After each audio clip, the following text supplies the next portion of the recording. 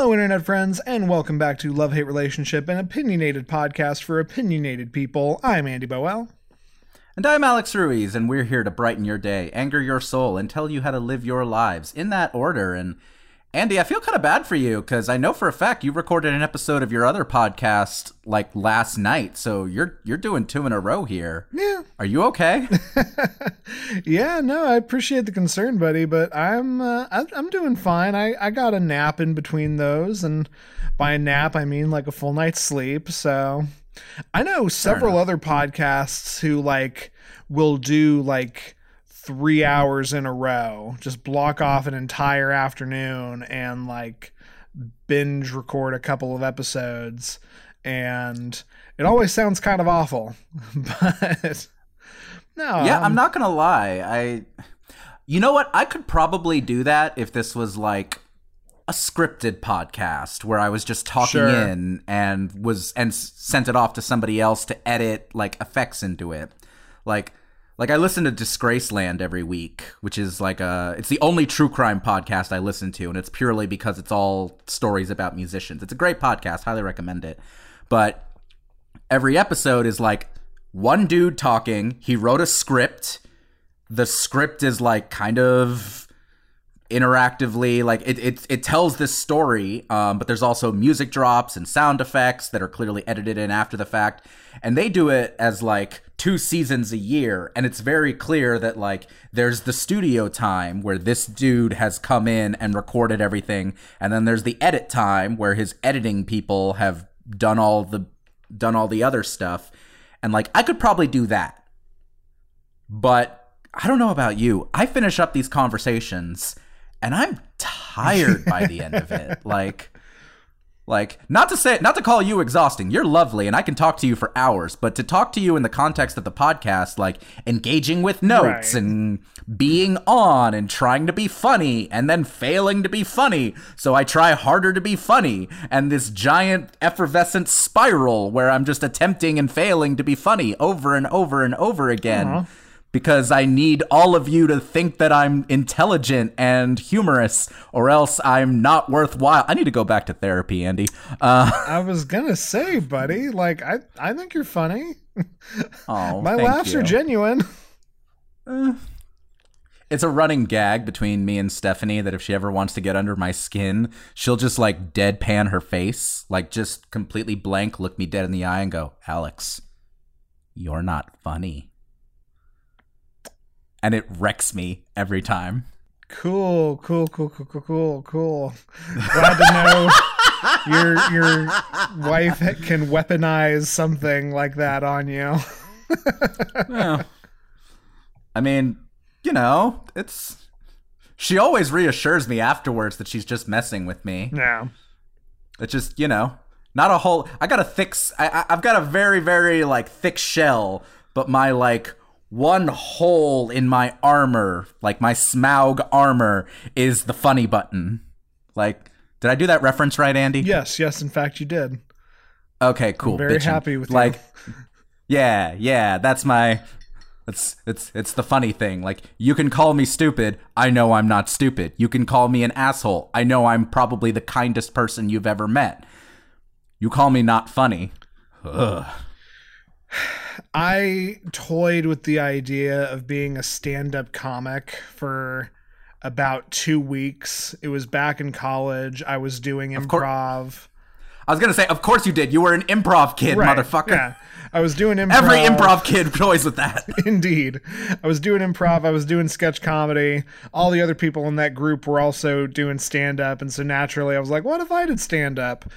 And then, like, I ran some bits past Mariah, and a lot of it was toyed around, like, here's why relationships are weird, and here's the things that are not okay about mine. And she was like, yeah, you're not fucking doing this. And I was like, yeah, I'm not. That's fair. I remember being in middle school. I remember we had a decades project in my 7th grade class where everyone got assigned like an era of history from our textbook, and we had to find a creative way to present about it. And me and the people I was working with decided we wanted to do a talent show for our period, which was like the pre-Vietnam era. So I went up and I did a like 3-minute stand-up routine as JFK. And I dressed up. I did my hair the certain way. I went up and I did the Boston accent, which I haven't practiced in years, but I like honed it. And I actually had people laughing. Like, I actually was decent at it, and I was like, this, I recognized then, I was like, this is not good reinforcement to give me right now. This is not a good plan, because if I ever try stand-up comedy is a miasma of misery. The thing that I learned about stand-up comedy very early from watching interviews with stand-up comics is you necessarily have to hone your bits, and honing your bits means you are going to tell the exact same jokes literally thousands of times to people, and you have to make it sound fresh. There's a reason so many stand-up comics sound so depressive. And I was like, that sounds miserable. What will I do instead? Oh, I know, performance poetry.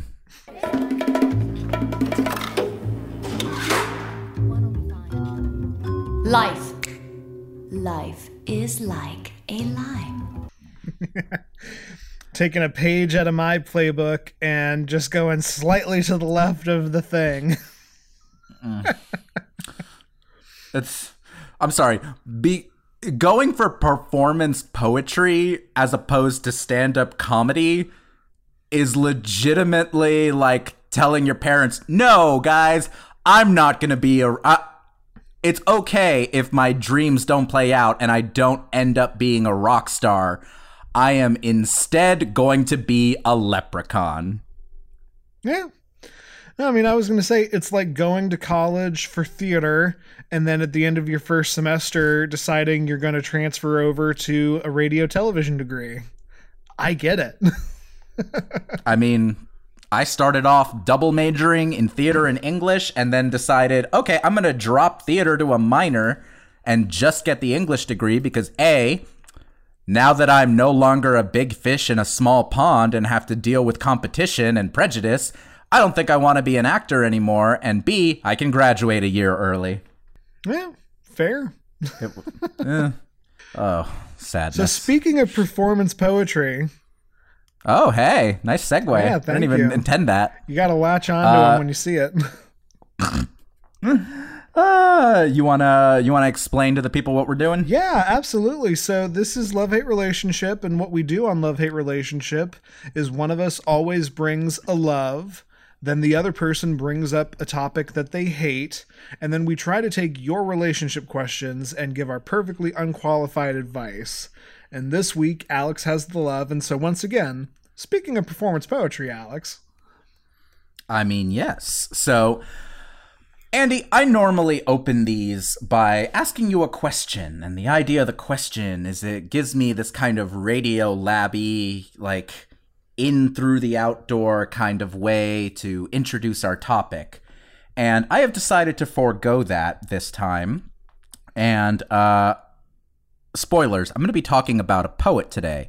And I am going to do the one thing that I know for a fact is just like guaranteed to make mixed company groan when you're at a party or some kind of gathering. I'm going to read a poem. So if you will indulge me. Abode with Burning City by Ocean Vuong.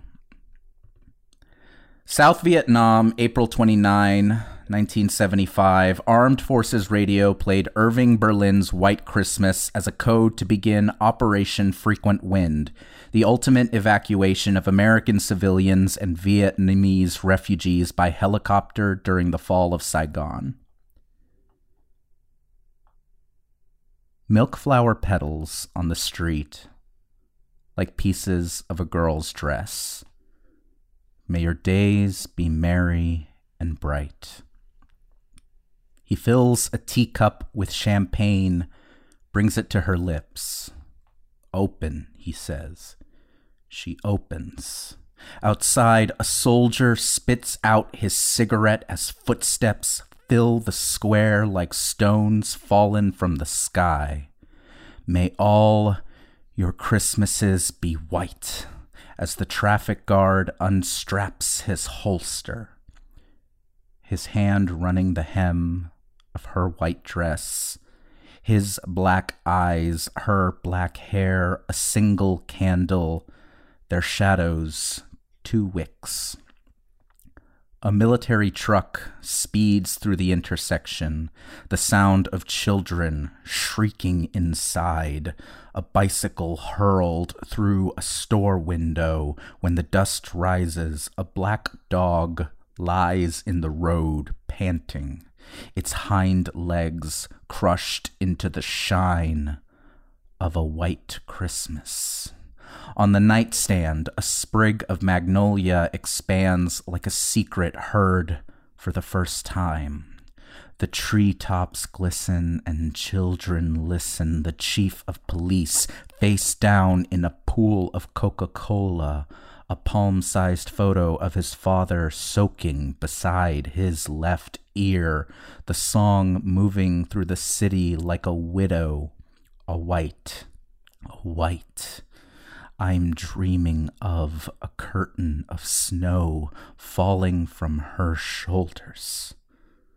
Snow crackling against the window, snow shredded with gunfire, red sky, snow on the tanks rolling over the city walls, a helicopter lifting the living just out of reach. The city so white, it is ready for ink. The radio saying run, run, run. Milk flower petals on a black dog, like pieces of a girl's dress. May your days be merry and bright, she is saying something neither of them can hear. The hotel rocks beneath them, the bed a field of ice cracking. Don't worry, he says, as the first bomb brightens their faces. My brothers have won the war, and tomorrow the lights go out. I'm dreaming to hear sleigh bells in the snow. In the square below, a nun on fire runs silently toward her God. Open, he says. She opens. How you feeling, Andy? Ooh, boy. Not happy. That's a reaction I've heard. So for reference, the reason I wanted to do that was because that poem, Abode with Burning City, was published back in, I think, 2014. And the poet, Ocean Vuong, who I'm going to be talking about today, I'd never heard of the guy, ever. Like, I didn't know anything about him, didn't know his name. When I was in graduate school, me and 3 of my poetry friends, we piled into a car and drove up the Jersey Turnpike to Princeton to go see a reading of all of these fantastic writers and poets. There was some conference reading that was happening and it was free, and we were like, yo, let's fucking go. Like, we were somewhere around Barstow, on the edge of the desert, when the drugs began to take hold.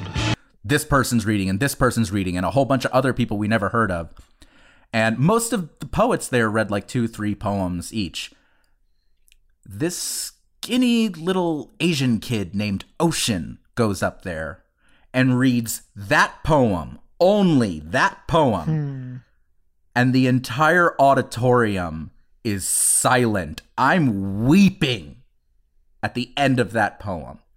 It affected me so much. Sure. That was my introduction to Ocean Vuong. So I could not recreate it. His reading is so perfect. And it was such a unique experience, but I wanted to see how close I could get. So I appreciate your indulging me, Andrew. No, I mean, I was excited. You in the notes specifically said, hey, I'm going to read this. Please don't read it because I want your genuine reaction. And I mean, it is stunning. It's stunning in a way that an audio medium, I think, doesn't do my reaction justice. I have always enjoyed terribly affecting poetry. No, I have. Mariah has been reading Our Lady of the Ruins by Tracy Brimnall, and I love her. It has been phenomenal. She's been reading the poems out to me.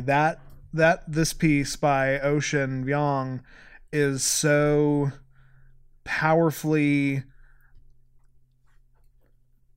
like, the imagery is so powerful, and the way he dances around, like what I got from it is, the rape of a person juxtaposed with the rape of a city, juxtaposed with the rape of the concept of American freedom, like blending all these things together, using snow as this hard packed blanket of bad silence. It's beautiful. Like, trust me, it was more than an indulgence. I'm very happy you read this, and I want to know more about this guy.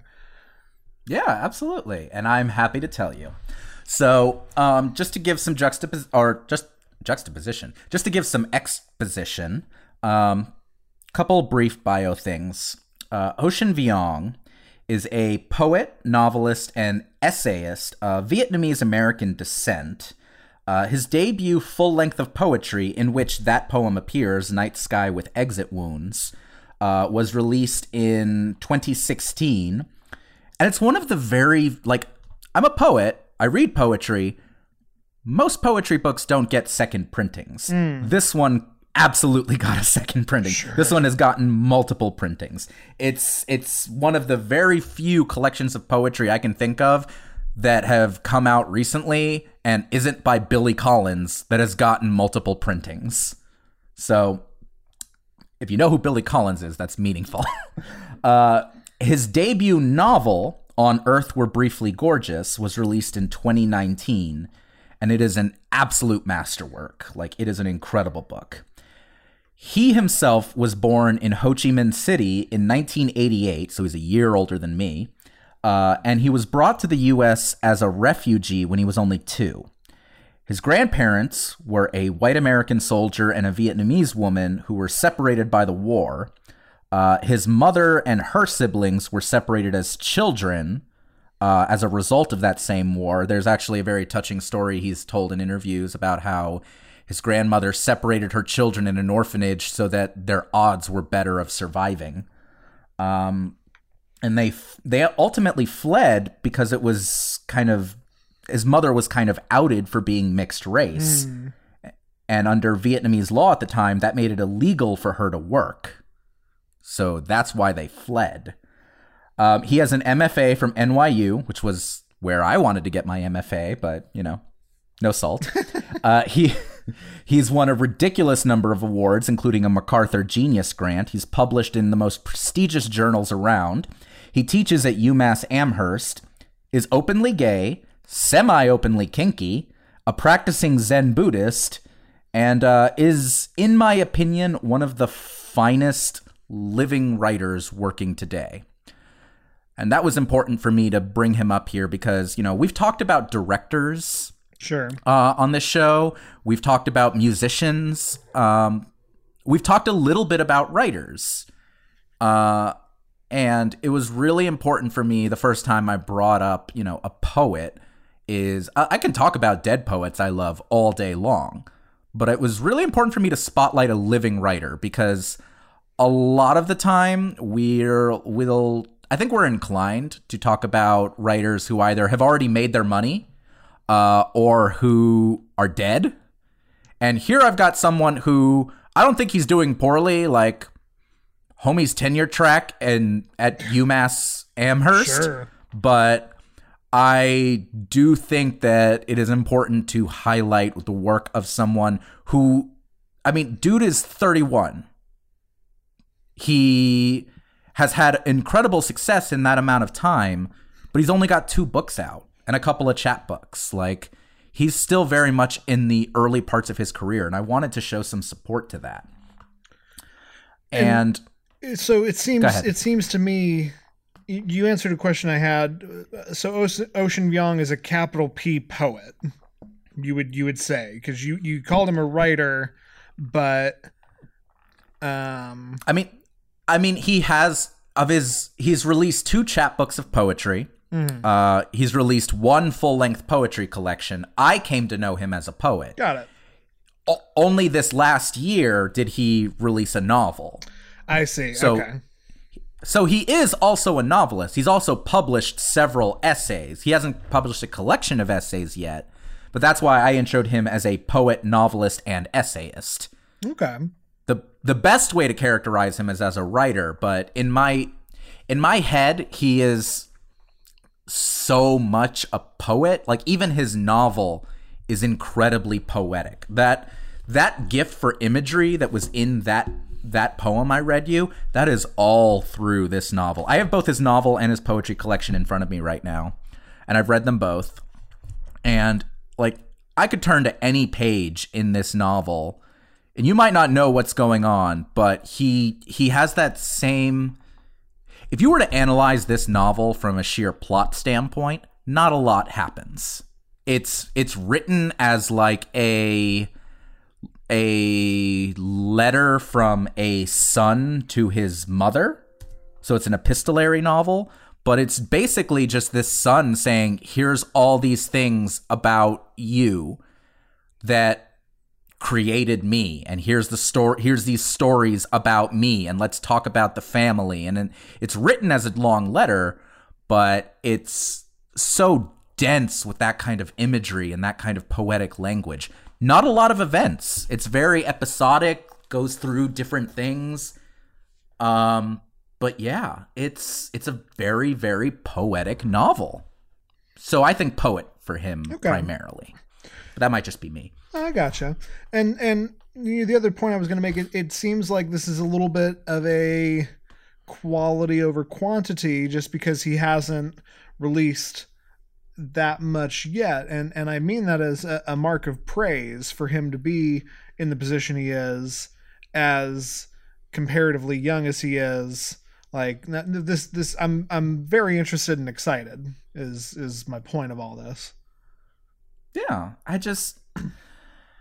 there's a lot about him. A lot of it is the work. I am very much, you're right, quality over quantity. That's a good way to put it, because I don't know how a person is this good this young. I really don't. Like, it's prodigy levels at a certain point. But and for someone this young, there are people who don't publish their first book until they're in their 40s or 50s. I've known those writers. I read those writers. I love those writers. They're fantastic. This kid came out with his first book before he was 30, got his second book out then as well. And they are... The poetry world, the literary world, is very small. And it is very hard for people to really blow that world up. And I can only think of a handful of people who have really shaken it the way that Ocean Vuong has. And some of them have done it in more books. You're familiar with Ta-Nehisi Coates, right? Yes. I'm familiar with his comic book work. There you go. So Ta-Nehisi Coates started off... he actually was a student of poetry, though as far as I know, he's never published any books of poetry. His first publications were as an opinion writer. Like, he basically he had a blog that he was just running that got a lot of attention, and based on how much attention his blog got, he got hired on to write opinions for The Atlantic. From there, he has written a couple of he's written a memoir or two, he's published a few books of essays, and then very recently, in the last few years, he got a gig with Marvel writing Black Panther, and just this year released his first novel. He is, I think, not quite 40. I think he's in his like mid to late 30s. And he is someone who I would point to as like having shaken things up in the literary world. But he hasn't published that much. He's published more than Ocean Vuong, but he hasn't had the output of, you know, a Christopher Hitchens, for instance, who was another public intellectual who did a lot. But Christopher Hitchens published like, he'd publish a book every 2 years or once a year. He'd do like a short book or something. That happened all the time. Now, I mean, I imagine this took a long time to do. I don't think books like this fall out of someone's head. No, and I mean, it's interesting for me because literary publishing is a world that I am just not at all familiar with. And bless you, child. I know you to be, I know your wife to be, honestly, like through the lens of your guys' Twitter is really the only viewpoint I get into the world at all. And, you know, I sit here and think about how the dead poets, the greats, the famous ones, like you've got the hindsight of their entire body of work to mess around with. So then to talk about somebody who is present and in the moment and, you know, maybe not fresh in their career, but certainly you would imagine Ocean Vuong has a lot of stuff in the future. To compare these two things, it makes more sense that it's a harder process. No, I don't think it's either. I don't think it's easy either by any means. Yeah. And I mean, so first book came out 2016, second book came out 2019. Every 3 years, even if he releases every 3 years, he's only 31. He's got a nice long career ahead of him, I think. Sure. And if he keeps up this level, I'm astounded with him. I really am. He might be my favorite. He's definitely my favorite younger poet right now. I'm actually hard pressed to think of too many people I would put above him. At least not ones who are as young as he is. But I read living writers. I read new poets. Hell, I've read that Tracy Brimhall book you were talking about. I've read that. Sure. It's fantastic, and I love her, and she's amazing. There's just something about this kid, this dude who every time I read anything he comes out with, when he comes out with a poem, I don't follow The New Yorker. I used to read The New Yorker. I don't anymore because, frankly, I don't think it's worth it. But when he releases a poem in The New Yorker, I read that poem. I share that poem. Like, if he's attached to anything, I stand up and I pay attention because something about the delicacy of his work. He is a craftsman, but it's still so visceral. I can read a well-crafted poem. Hell, the other day, I was standing in my hallway of my apartment where Stephanie has put together this lovely shadow box of memorabilia from our wedding, including the 2 poems that we wrote, because we wrote poems to each other to read at our wedding.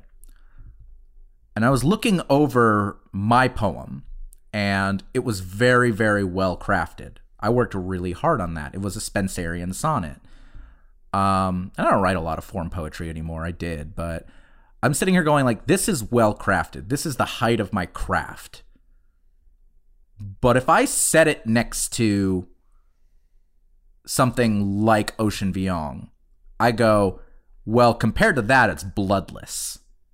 Ocean Vuong I've never read a bloodless poem by this guy. I've never read a bloodless sentence from him. Every one of them pulse with life. And that's amazing to me. I wanted to start with truth and end with art. I love it, man. No, and I think it is great to talk about modern contemporary figures, people who are this is one of the points of the show. Like, it's we want to talk about the obvious greats that people know. We're going to talk about Hunter S. Thompson and like Tolkien and the people that I'm sure hundreds, if not thousands of other people are fans of. But I really like when we take a relatively unknown figure and teach each other about it, and hopefully teach, you guys, the listeners, about it, because I'm sitting here being like, okay, I think I want to read On Earth We're Briefly Gorgeous now. Like, I'm hooked. I'm interested. Absolutely. And if I can encourage that, like, if I can encourage people to pick up and read something, I'm going to link to Abode with Burning City in our show notes. But a lot of his poetry is available online. You just Google his name and poems. You'll find his stuff in the New Yorker. You'll find his stuff on poetry.com, in various journals where it's published. Even if you don't buy the books, I highly recommend. Just look it over. His poetry is dense and does take a little bit of buy-in, but I really think it's worth it. And if you're more a prose type, he has a novel, and I recommend that too. Like, if you want to read On Earth We're Briefly Gorgeous, I will warn you ahead of time, it is very dense. If you're a plot-based reader, you might find it boring. But if you're interested in the music of it, in like just the lingual beauty that can be accomplished, I highly recommend it. All right. Well, absolutely. I had a question, but I don't want to totally derail this. You made a point of saying that he is semi-openly kinky. What the hell does that mean? Yeah. So as I've read interviews with him, I've read his pieces,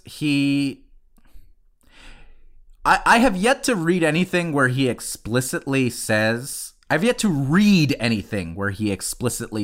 like, yes, I'm kinky. Yes, me and my partner engage in BDSM. That said, if you go to Ocean Vuong's Instagram page, at least I hope it's still up. I think it was like a Valentine's Day, like maybe last year or something like that. He posted a photo of himself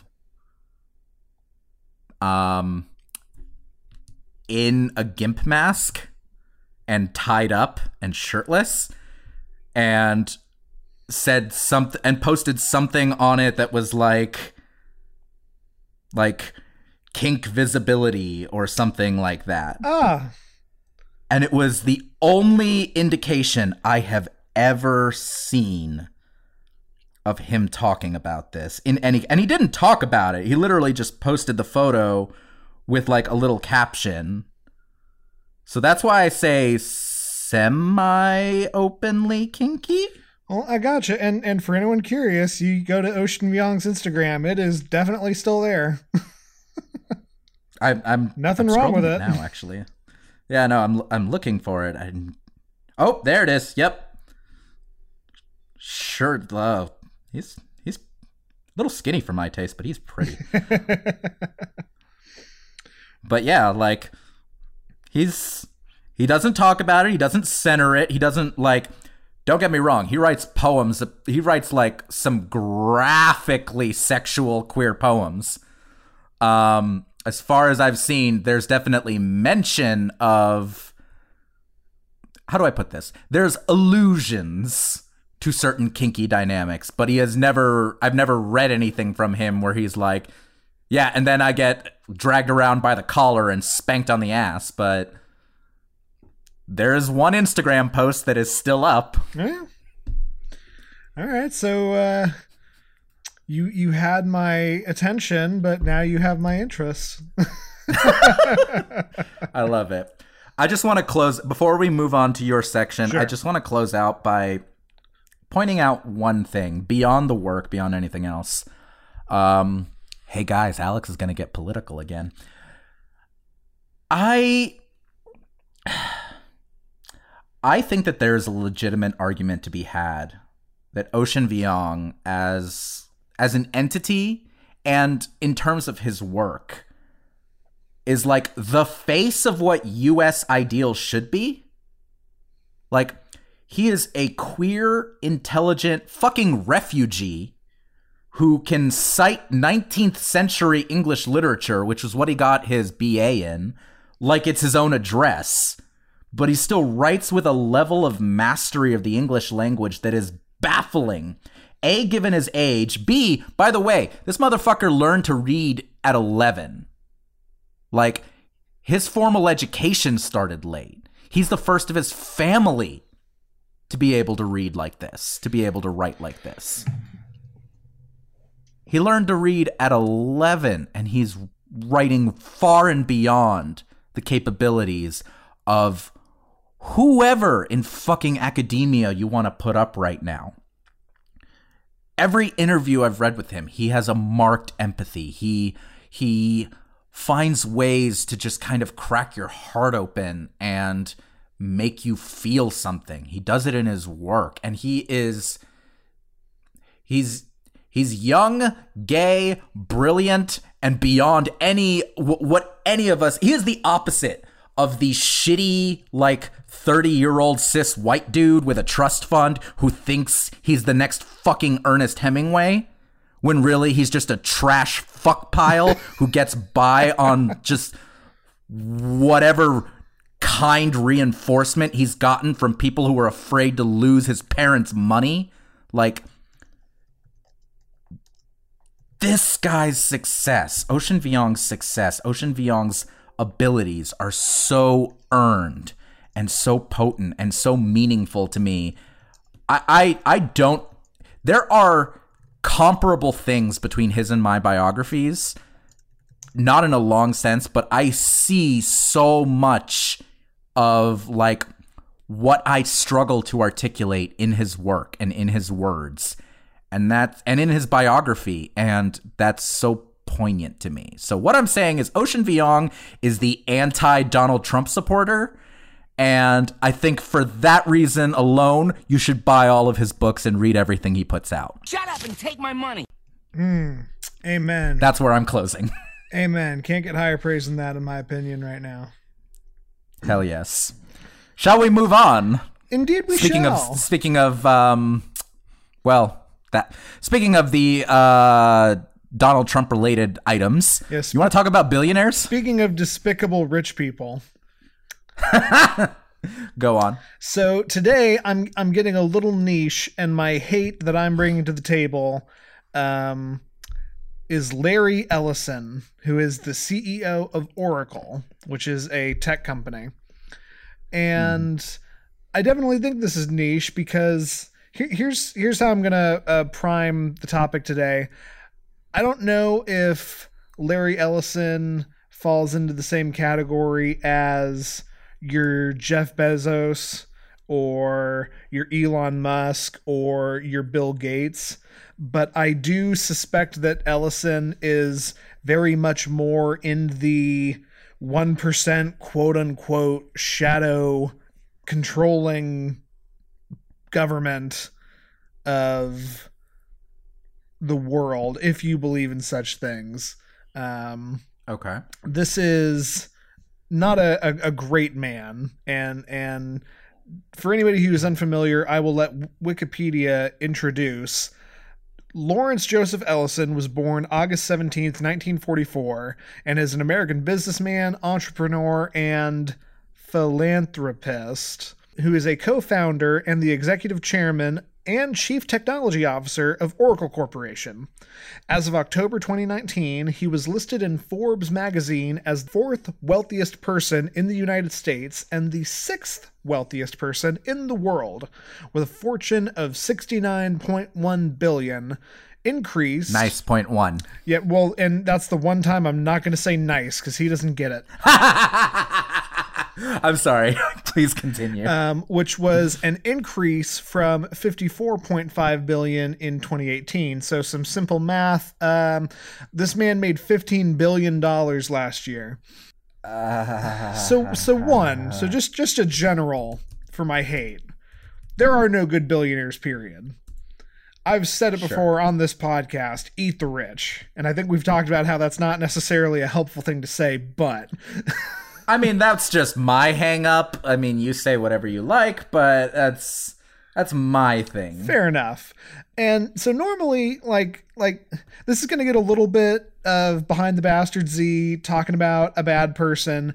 But, last time we kind of zoned in on a man like this for a hate. I believe it was L. Ron Hubbard. And we went to great lengths to lay out a timeline and do a biography and talk about why he was a bad person through the lens of his life. I'm not necessarily going to do that today. What I do plan on doing is just listing some facts. And if at any point you want to stop and we break it down, we can totally go ahead and do that. But without further ado, here are some things that are 100% true about Larry Ellison.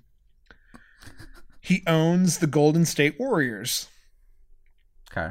He also owns the Hawaiian island of Lanai. In 2012, Larry Ellison bought 98% of the island and started talking about building a luxury resort, as well as creating a renewable, sustainable, natural energy source to power the island. Only one of these things happened. So let's be clear. Buying your own island is the first step towards being a Bond villain. Yes. Mr. Fatt has just resigned. I'm the new chairman of the board. Yeah, and keep track of those. Okay. But and real quick, my thing is it's not even some island in the Caribbean or French Polynesia. It is the man owns part of a state that is just his. Sure. So, moving on, Larry Ellison was hypercritical of NSA whistleblower Edward Snowden, and I believe his quote was something along the lines of, nobody that Snowden has gone on to attack has done anything. Which, okay. Please continue. Yeah. Larry Ellison is friends with Marco Rubio and was the primary backer of Rubio's 2016 election campaign. Sucking my teeth. I should do a hate on Marco Rubio. My favorite thing to do, one of my favorite things to do when I'm drunk on Twitter is to tell Marco Rubio that he's a race traitor. I've seen you do this, yes. Yeah, it's something of a hobby. Please continue. Okay, so to settle an insider trading lawsuit arising from his selling nearly $1 billion of Oracle stock, a court allowed Ellison to donate $100 million to his own charitable foundation without admitting wrongdoing. 100 million. 100. So to just make this perfectly clear, the man sells $1 billion and then is allowed as his punishment to give $100 million, which I'm not great at math. I don't want to sit. I'm doing it now. I mean, it's what? It's a tenth? Is it even a tenth? I mean, it's a tenth of a billion. But right now, I'm seeing what percentage that is of his 54.5 billion that you had quoted earlier. Sure. 54.5, 3. Guys, this is so many fucking zeros. Well, let's keep it simple. So the man sells $1 billion. Okay, go ahead. Andy, it is 1.8% of his fortune. Indeed. 1.8%.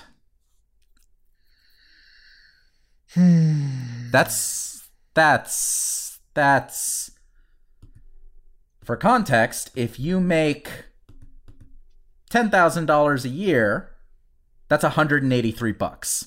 Yeah. So cool. Man sells. Man makes a bunch of money selling more shit than he's allowed to sell, and then his punishment is give a near infinitesimal fraction of that money to a charity he owns. Yep. Which, I mean, that's not a step to being a James Bond villain, but that is a step of being just a villain in human history. Yeah, basically. Yeah, you know.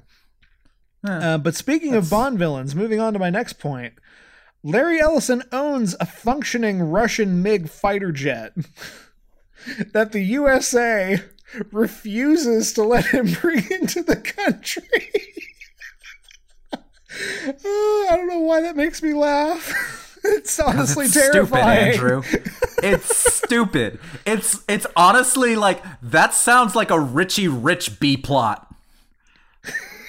That sounds like Richie Rich was like, I bought this large fighter jet because it was cool, but this stupid customs won't let me bring it into the country, so I have to fly on my private jet to go fly my other private jet in another country. And like, I'm sure his argument is that it's not armed, but I'm also sure that's just a function of, yeah, we didn't put bullets in it.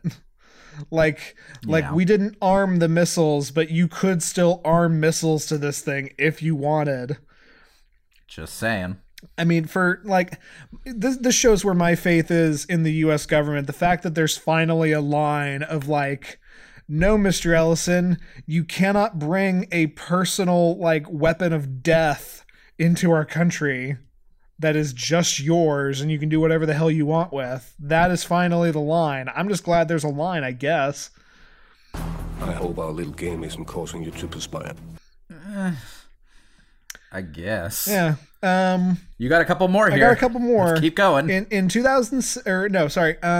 The character of Gavin Belson from the show Silicon Valley, who is ostensibly the show's villain, is based in part on Larry Ellison. Are you familiar at all with Silicon Valley, Alex? I'm really not. I've seen like YouTube clips of various like episodes. I know Kamal Nanjiani's on it, and I've seen like compilation of Kamal Nanjiani on Silicon Valley kind of things, but I've never actually watched the show. I get you. To be fair, I really haven't either. I know who the character Gavin is. I have seen one episode, and it is not the first episode. That episode I watched, like, I will say, there was a bit where the character Jared, who's played by Zach Woods, who people might remember from The Office or In the Loop, he makes this offhanded remark about how his parents never got him a birth certificate. Yeah, he makes this offhanded comment about how his parents never got him a birth certificate, and it was the single hardest I have laughed in years. So, what? I don't know. It was just so funny. I guess you had to be there and watching the episode. Point is, the bad guy of a show is based off Larry Ellison. And I didn't put this in the notes, but also when they were writing the first Iron Man, and they were like, okay, we need to make Tony Stark in the beginning of the movie seem like the most immoral, selfish asshole business owner. Hey, yeah, let's also base him on Larry Ellison. So... Okay, I'm into it. You know, I don't think I've sent you a picture of the man, but if you look him up, he looks like Robert Downey Jr. and Mickey Rourke had an awful love child. I hate that I typed the word Larry into Wikipedia and it's the first. Ew! Look at him! Look at his face! Look at his gross goatee! Oh! He looks like something Tony Robbins shat. Yeah. All right. That was delightful. Wrapping up. In 2006, Forbes called Larry Ellison the most wealthy Californian. Period. No other qualifier. Yeah, okay. And this may have had to do something, and this is where I get into the twist of why I personally hate this fucker. This may have had to do with the fact that in 2005, Larry Ellison's company, Oracle, acquired another tech company called PeopleSoft and laid off 6,000 employees, including my dad. This led to us leaving Colorado, 2 moves in 3 years. And I mean, I've never like broken it down with him because my dad isn't this kind of guy, but I'm almost positive it left him with this like deep depression that he's never really shaken. So, yeah. Larry Ellison, as far as I can tell, hasn't done anything evil that we know of yet. But I argue, and I posit to you, Alex, that essentially owning a private island, Russian fighter planes, and a company that its stated thesis, like the reason Oracle exists, is to make Larry Ellison money. If everyone else makes some money along the way, cool, but the company exists to make money, is some James Bond villain shit, if you've been playing along. You know, I have my own personal grudge against Larry, and I can sit here and reflect that, like, life is a river. Technically, without this man, I may never have moved to Florida. I may never have met my wife. I may never have met you or any of my other friends. And so, like, I was talking about this with Mo, and she was like, I don't know if this is necessarily a good hate, especially if you're going to make that point. No, I can still hate this fucking guy. Yeah. But be that as it may, and in a way he may be responsible for where I am in life, both good and bad. Like, I think there's still enough here to justify me saying I would not piss on this man's gums if his teeth were on fire, though I may be inclined to shit into his open mouth. The amount of control you have over your bodily functions amazes me. It's a gift. It's my superpower. I just... Okay, so the question you're positing to me is basically,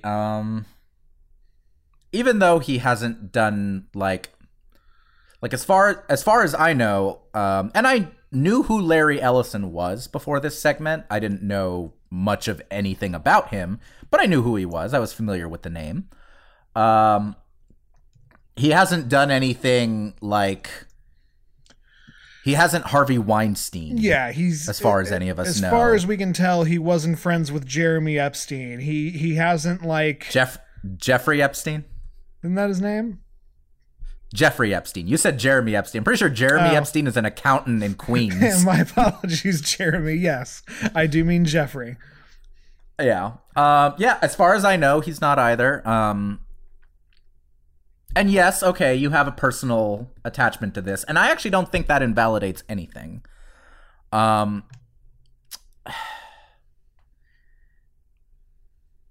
looked something up while you were talking, specifically when you started, and you were like, oh, he made $15 billion in 1 year. Sure. Andrew, that's the GDP of Jamaica. Sure. A little bit more than the GDP of Jamaica. Which I know a lot of people don't think, oh, Jamaica, big, rich country. But, like, Jamaica does well for itself, believe it or not. They got the tourism. Yeah, and this guy's made more than the GDP of Jamaica in 1 year. I think there are a lot of very well-meaning liberals who don't understand why a lot of us, especially people our age and as left as certainly I am, and I believe you are. I think I'm more left than you, but I think you're left of, like, your run-of-the-mill Democrat. Yeah. Why a lot of us say billionaires should not exist. Why a lot of us say things like it is immoral for billionaires to exist, that it is impossible to become a billionaire without theft. And that's a very long and complicated explanation, but I could basically summarize it as when you comprehend scale, when you comprehend the scale of an individual person being able to make these little adjustments. Larry Ellison wanted for nothing when he and his people made the decision to acquire a company and lay off 6,000 people. He had nothing in his life that he could want that he didn't already have. He had nothing that he needed that that he could not provide. I know he's been married several times. I don't know if he has any children, but if he does, his children, this is all before that PeopleSoft gig. His children and his children's children and his children's children's children could be set for life based on what he had in that moment. And he still moved forward with making an acquisition and laying off people, including your father, that had a lifelong consequence. And he will never know who your father is. Yeah. He will never know who you are. And at the end of the day, what was accomplished from that? He made more money. He made more money largely for more rich people. The job creator myth is a myth, especially in the age of automation. So when you tell me that you want to single out, just like I wanted to single out a poet and a writer that I think a lot of people haven't heard of, and I think they should, I think in the Donald Trump era, I think in the did Bill Gates ride on Jeffrey Epstein's plane era, I think in the Jeff Bezos and Elon Musk can't fucking do any good for people, even though there's this weird cult of personality around them. I think in the space where this vacuum of the more famous and visibly egregious billionaires are sucking up so much of our like Twitter criticism and our rage, I think it's important to point out this dude who is not an asshole like Elon Musk is an asshole, who is not as rich as Jeff Bezos, who has not committed the heinous acts of a lot of other very, very rich people, to point him out and go, look, just because he hasn't done this thing and hasn't done A, B, and C does not mean that his existence as a person collecting this much wealth and creating this vacuum of scarcity and affecting all of these lives and families and existences with what amounts to him a couple of digits in a bank account. What the fuck is the difference between $50 billion and $70 billion, Andy? Effectively speaking. What is the difference to that person who has it? You're never going to spend that. Right. You're never going to be able to spend that. And I really do think that's what it boils down to, like just on a scale level, like what's the difference between $5 billion and $70 billion? This man could spend less than 10% of his net worth and do a hell of a lot of good in the world. He could put it to, solving world hunger or like helping third world countries become something better than third world countries. This man and Bezos and Musk, like Bill Gates dedicated most of his fortune to curing malaria. That is a thing he did for the world. All these other people could be doing anything to bring us closer to that Star Trek future I so desperately wanted back when I was a kid, and they don't. Instead, they buy private islands and make resorts and add, round up a zero to their net worth every couple of years. Like, yeah. I mean, a study came out a little while ago that said the cost of basically not fixing climate change, but adequately addressing climate change in a way that won't destroy the world. The total price tag on that, based on the research done, I think by a UN commission, was $300 billion. Larry Ellison could give a fifth of that. He could give $60 billion towards that fight. And his lifestyle would not change remotely. Yeah. He would still have more than $9 billion in the bank. He would see no difference in the way that he lives his life. he could get us a fifth of the way to saving the entire world. And you'd think with all these people, you know, they talk about the cult personality, they want to be like remembered. You would think that the fact of like you could go down as one of the saviors of the human race would be enough of an ego trip for these fucking people. And it's not. Also, just real quick, this is a little salt in my wound. Larry Ellison has 2 children, David and Megan, and they are both film producers. Megan Ellison created Annapurna Pictures, which created like Zero Dark 30 and The Phantom Thread, and she's won a bunch of Oscars for that. And David Ellison created Skydance Media, who makes like the Mission Impossible films and is making the next Top Gun. And I'm sad. I'm so fucking angry, Andy. I'm so fucking angry. These fuckers, their dad laid off my dad. These fuckers are like film producers. Living your dream, Andrew. They're living your dream. They literally are. I did not fucking know this until 10 minutes ago. And like, it feels, that's like the most shallow thing to get upset about, but that is some salt in the wound, man. It's always been me, the author of all your pain. Ugh.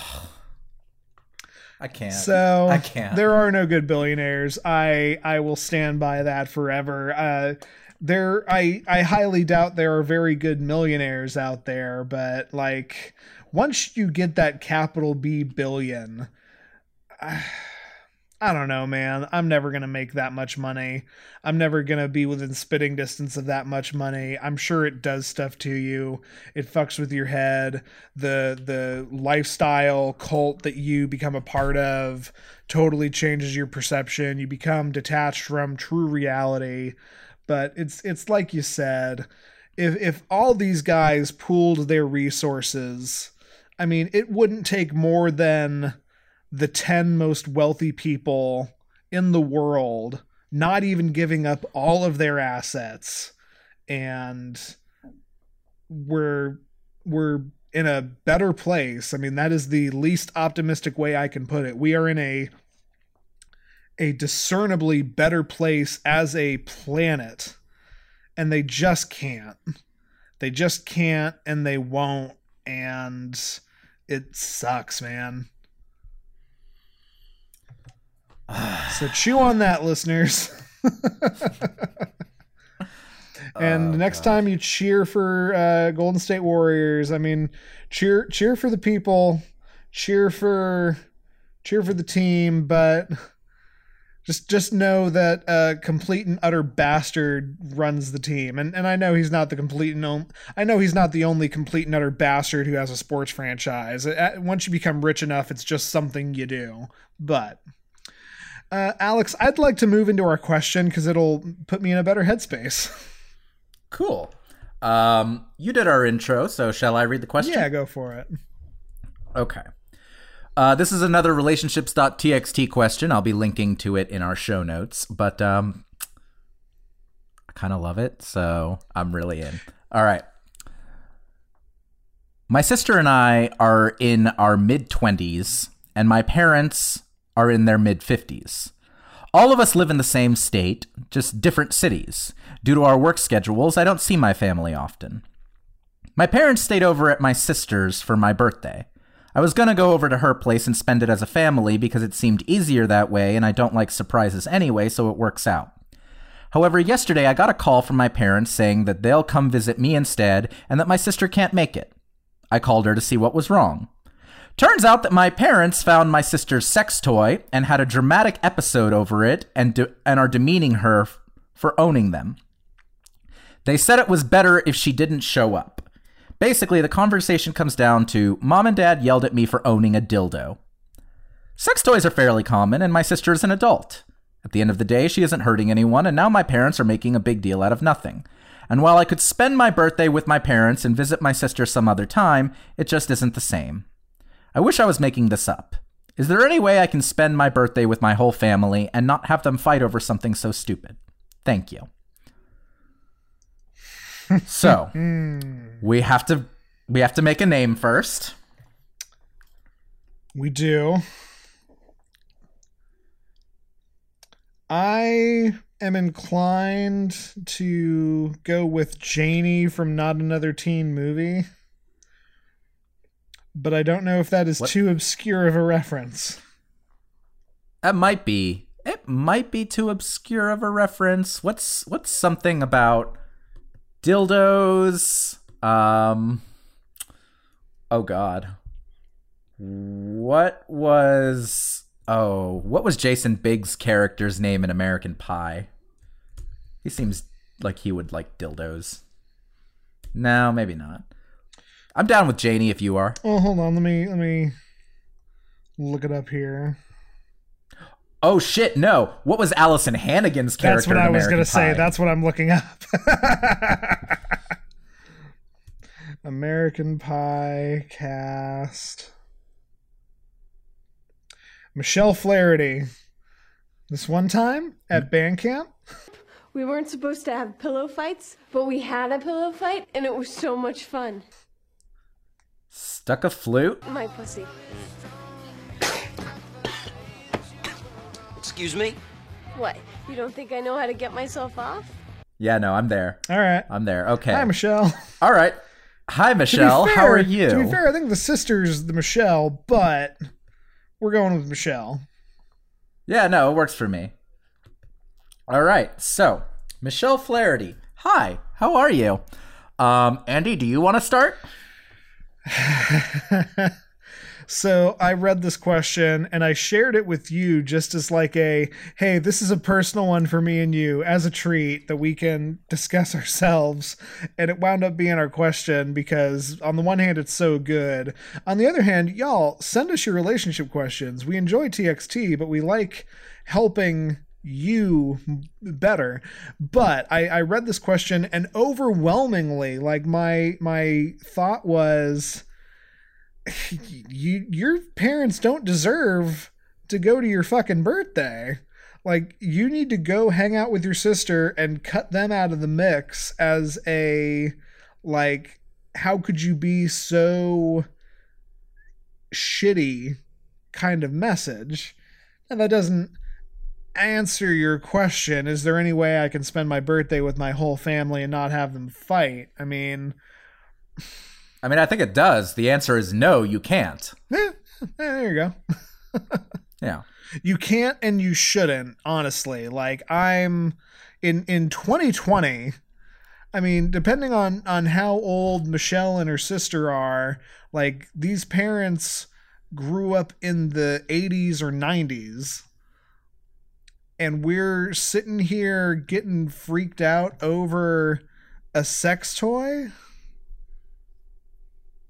I don't know. I mean, if your parents are in their mid-50s, they were probably in their mid-20s when American Pie came out, Michelle. Yeah. I'm sorry. Were you done? Yeah, I don't want to go ahead, and I'll come back to it. Okay. So I'm 100% with Andy on this one. The fact of the matter is, Michelle, we use relationships.txt. We don't pull our questions from Am I the Asshole, which is another similar account you can find online. In this case, your parents are absolutely the assholes. Because you're right. Your sister's a fucking adult. It's 2020, dude. Like, I understand it being embarrassing. That is completely reasonable. If you were coming at this like your parents have called you and they're very uncomfortable and you don't know what to do, I mean, frankly, the advice would be, here are ways to help your parents have a conversation about this so that it's not uncomfortable and they can just move the fuck on. That's not your parents' response, though. It's not discomfort. It's judgment and anger and shittiness. And the fact of the matter is, you don't need to put up with that. You know, my advice would be, call your parents, tell them, you're not coming to visit me, go home. I'm going to go visit my sister. Think about what you've done, mom and dad. Go home and think about what you've done. Admittedly, that would stir up some shit, and I'm sure that's not what you want. Like, You wouldn't be asking, is there any way you can have your whole family together without them all fighting about something so stupid, if it weren't for the fact that you legitimately care about having your parents there for your birthday. And that's legit. Like, that's real. But frequently what we come to with these questions is A, people not asking the right question, and B, Andy, how many of our questions that we get, whether TXT or otherwise, seem to have to do with how do I please everybody all at once? I mean, a fair amount, and I get that struggle absolutely, but there comes a time when you deserve it to yourself to not even try, and I think this is one of those cases. Yeah. And you know what? And that's something that I've struggled with that, as far as just like, I used to have a bad habit of double booking with friends and family. Amen. I used to have a terrible habit of just like not being terribly considerate about everything. And when faced with the consequences of that carelessness, going, how do I find the way to please everyone as best I can? And there's not.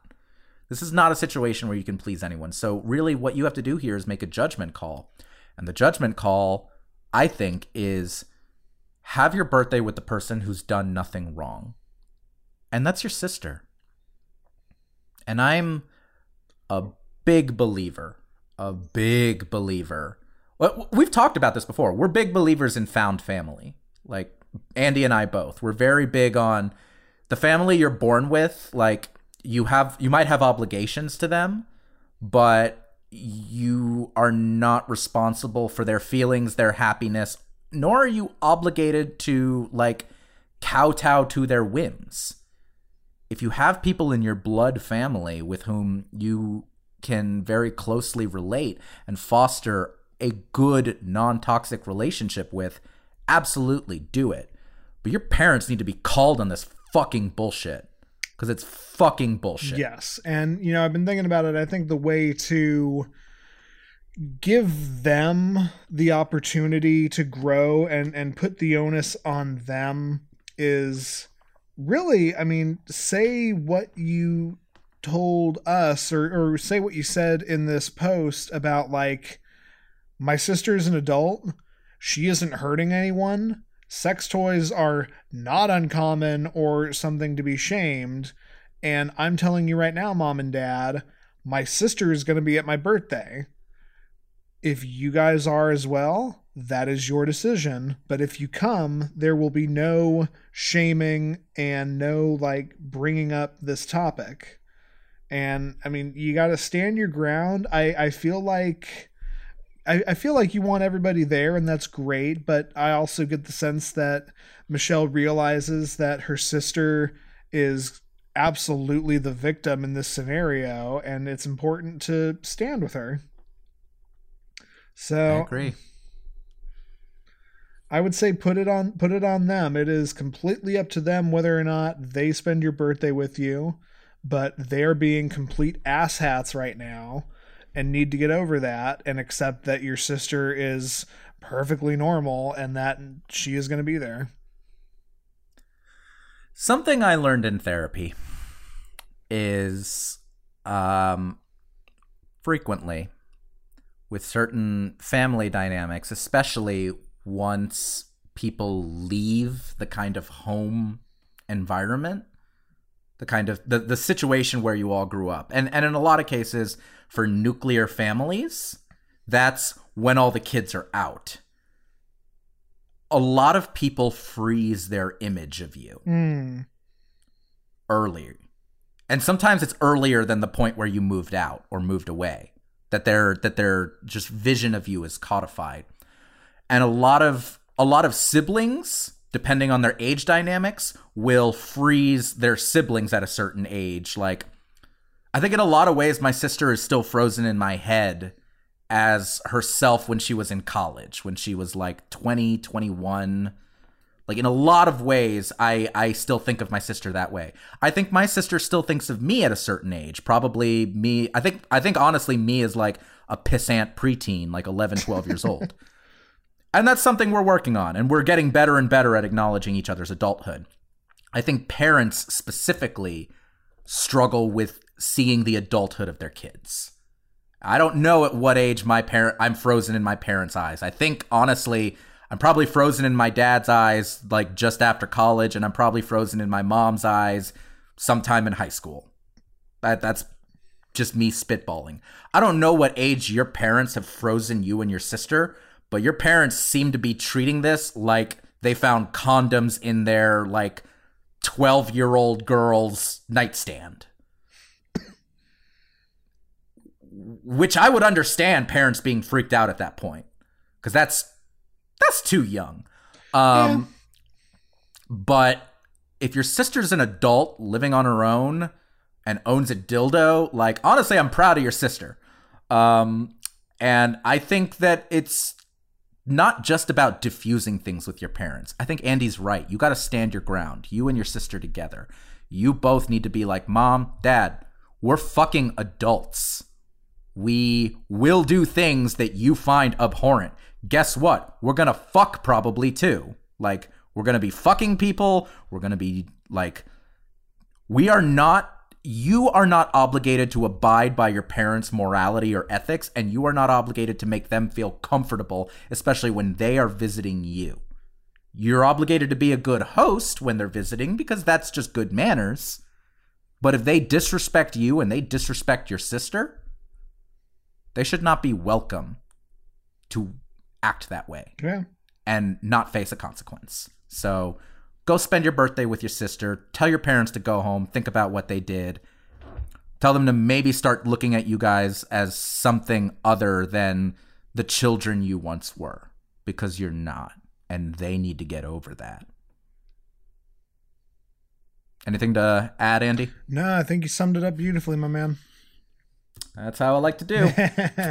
So this has been another episode of Love-Hate Relationship. We hope you've enjoyed it and been brightened and angered and helped out as best we can. If you have a relationship question, we would love to address it. We keep things totally anonymous unless you don't want that to be the case. We'll come up with a fun nickname for you unless you have one you want to prescribe to yourself. But you can send those relationship questions in to lovehaterelationshippodcast@gmail.com. We promise we'll read them. That's right. You can subscribe to us on Apple Podcasts, Google Podcasts, Stitcher, Spotify, YouTube, or even TuneIn Radio. Hey, Mom. I don't think podcasts were around when I was like 17, when I'm pretty sure I'm frozen for you, but I love you. It's better than I was doing at 17 when I was like real shitty. So, yeah. You can also tweet us at LHRPod, that's LHRPOD with your questions, and follow us to keep up with new episodes. That's right. You can also find my other podcast, Cult Fiction, where the incomparable Stephanie Johnson and I watch trashy old cult movies. The last one was Conan the Barbarian, at Cult Fiction Cast, or just look up Cult Fiction on Twitter or any of those other places Alex just mentioned. You can find the show. You can also find me, Andy Boel, on Twitter at JovoCop2113. Yeah, I don't think that Conan episode's coming out for a while because y'all are actually like ahead. That's fair. Where you're supposed to be. Whereas we're like, meh, meh, meh. How are we going to get this in on time? Indeed. Yes. Let's try and bank some. Y'all, I'm at @A_X_RUIZ on both Twitter and Instagram. Thanks for listening, y'all. This puts us slightly ahead, and we're going to keep trying to be ahead, and we love you. And as always, tell your enemies.